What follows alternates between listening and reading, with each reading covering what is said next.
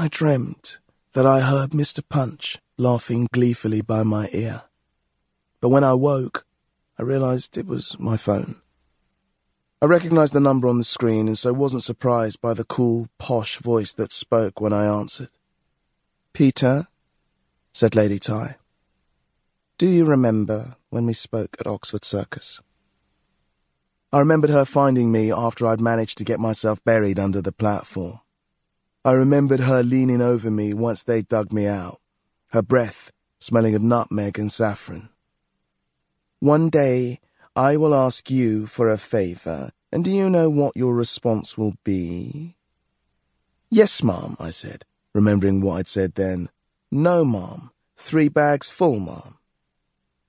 It was 5 a.m, still dark, and rain was smattering against the French windows at the far end of Beverly's bedroom. The only serious light came from the screen of my phone. The other half of the big bed was empty. I was alone. "One of my daughter's friends has had an accident," said Lady Ty. "I want you to ensure my daughter is not implicated in the subsequent investigation." Oh, shit, I thought. That kind of favour.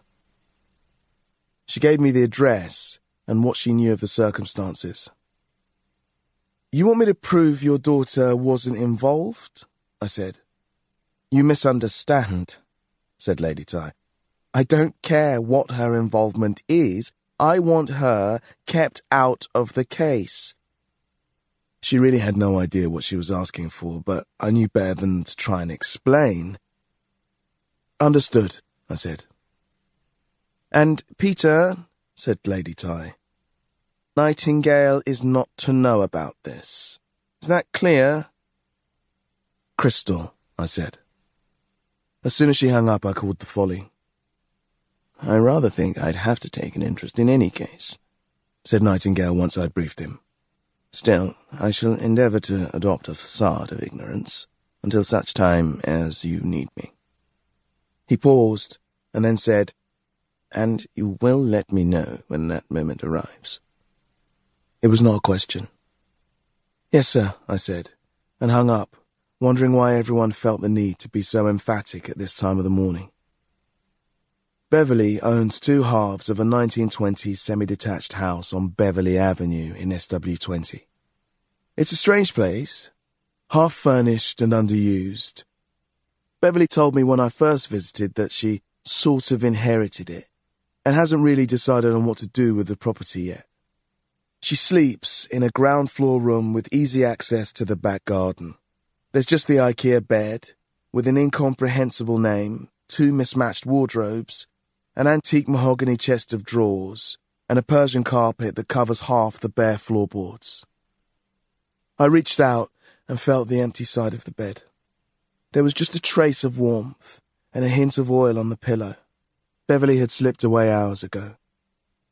I sighed, got out from under the warm duvet and shivered. The French windows were half open, letting in a cool breeze and the smell of rain. The bathroom upstairs didn't have a shower, so I had a quick bucket bath in the huge oval tub, which, I knew from happy experience, easily accommodated 2 people at once, and got dressed.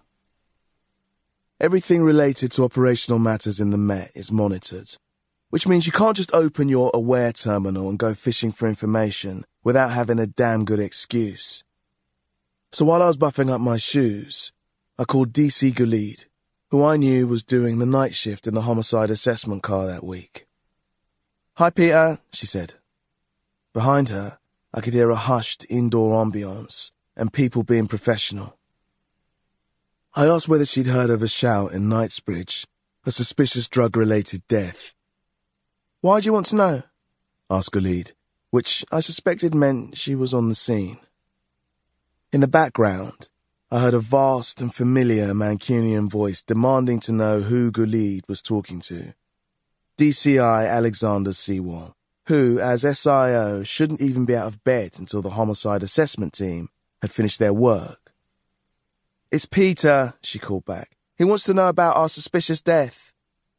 "Tell him if it's not one of his, he can fuck off," said Sewall. "Do you have any interest in this?" asked Gulid. There may be some related issues, I said, which was sort of true given that Tyburn's daughter was involved. I heard Gulid pass this on and some grumbled swearing from Seawall. "Tell him to get his ass down here pronto," he said. "He wants you to come in," said Gulid, and gave me the address. Before I left, I switched off my phone and stepped out the back into the garden.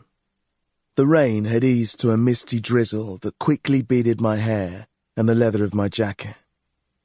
Beverley's garden is vast by London standards, running 50 metres down to the bank of the river and twice as wide as her neighbours. Despite the light pollution sullenly reflected off the low cloud, I decided not to risk tripping over the random bits of garden furniture I knew littered the overgrown lawn and conjured a wear-light to show me the way. Beverley Brook rises in Worcester Park in southeast London and flows through a ridiculous number of other parks, recreation grounds and golf courses before joining her mother at Barn Elms. She says that while she averages half a cubic metre of water per second, she's had it up to 6 cubic metres per second a couple of times. And unless she gets some more care, attention, and the occasional bottle of Junipero gin, she's not going to be responsible for where that surplus water's going to end up. Not a threat, you understand, but it's wise not to take a river for granted. Trust me on this.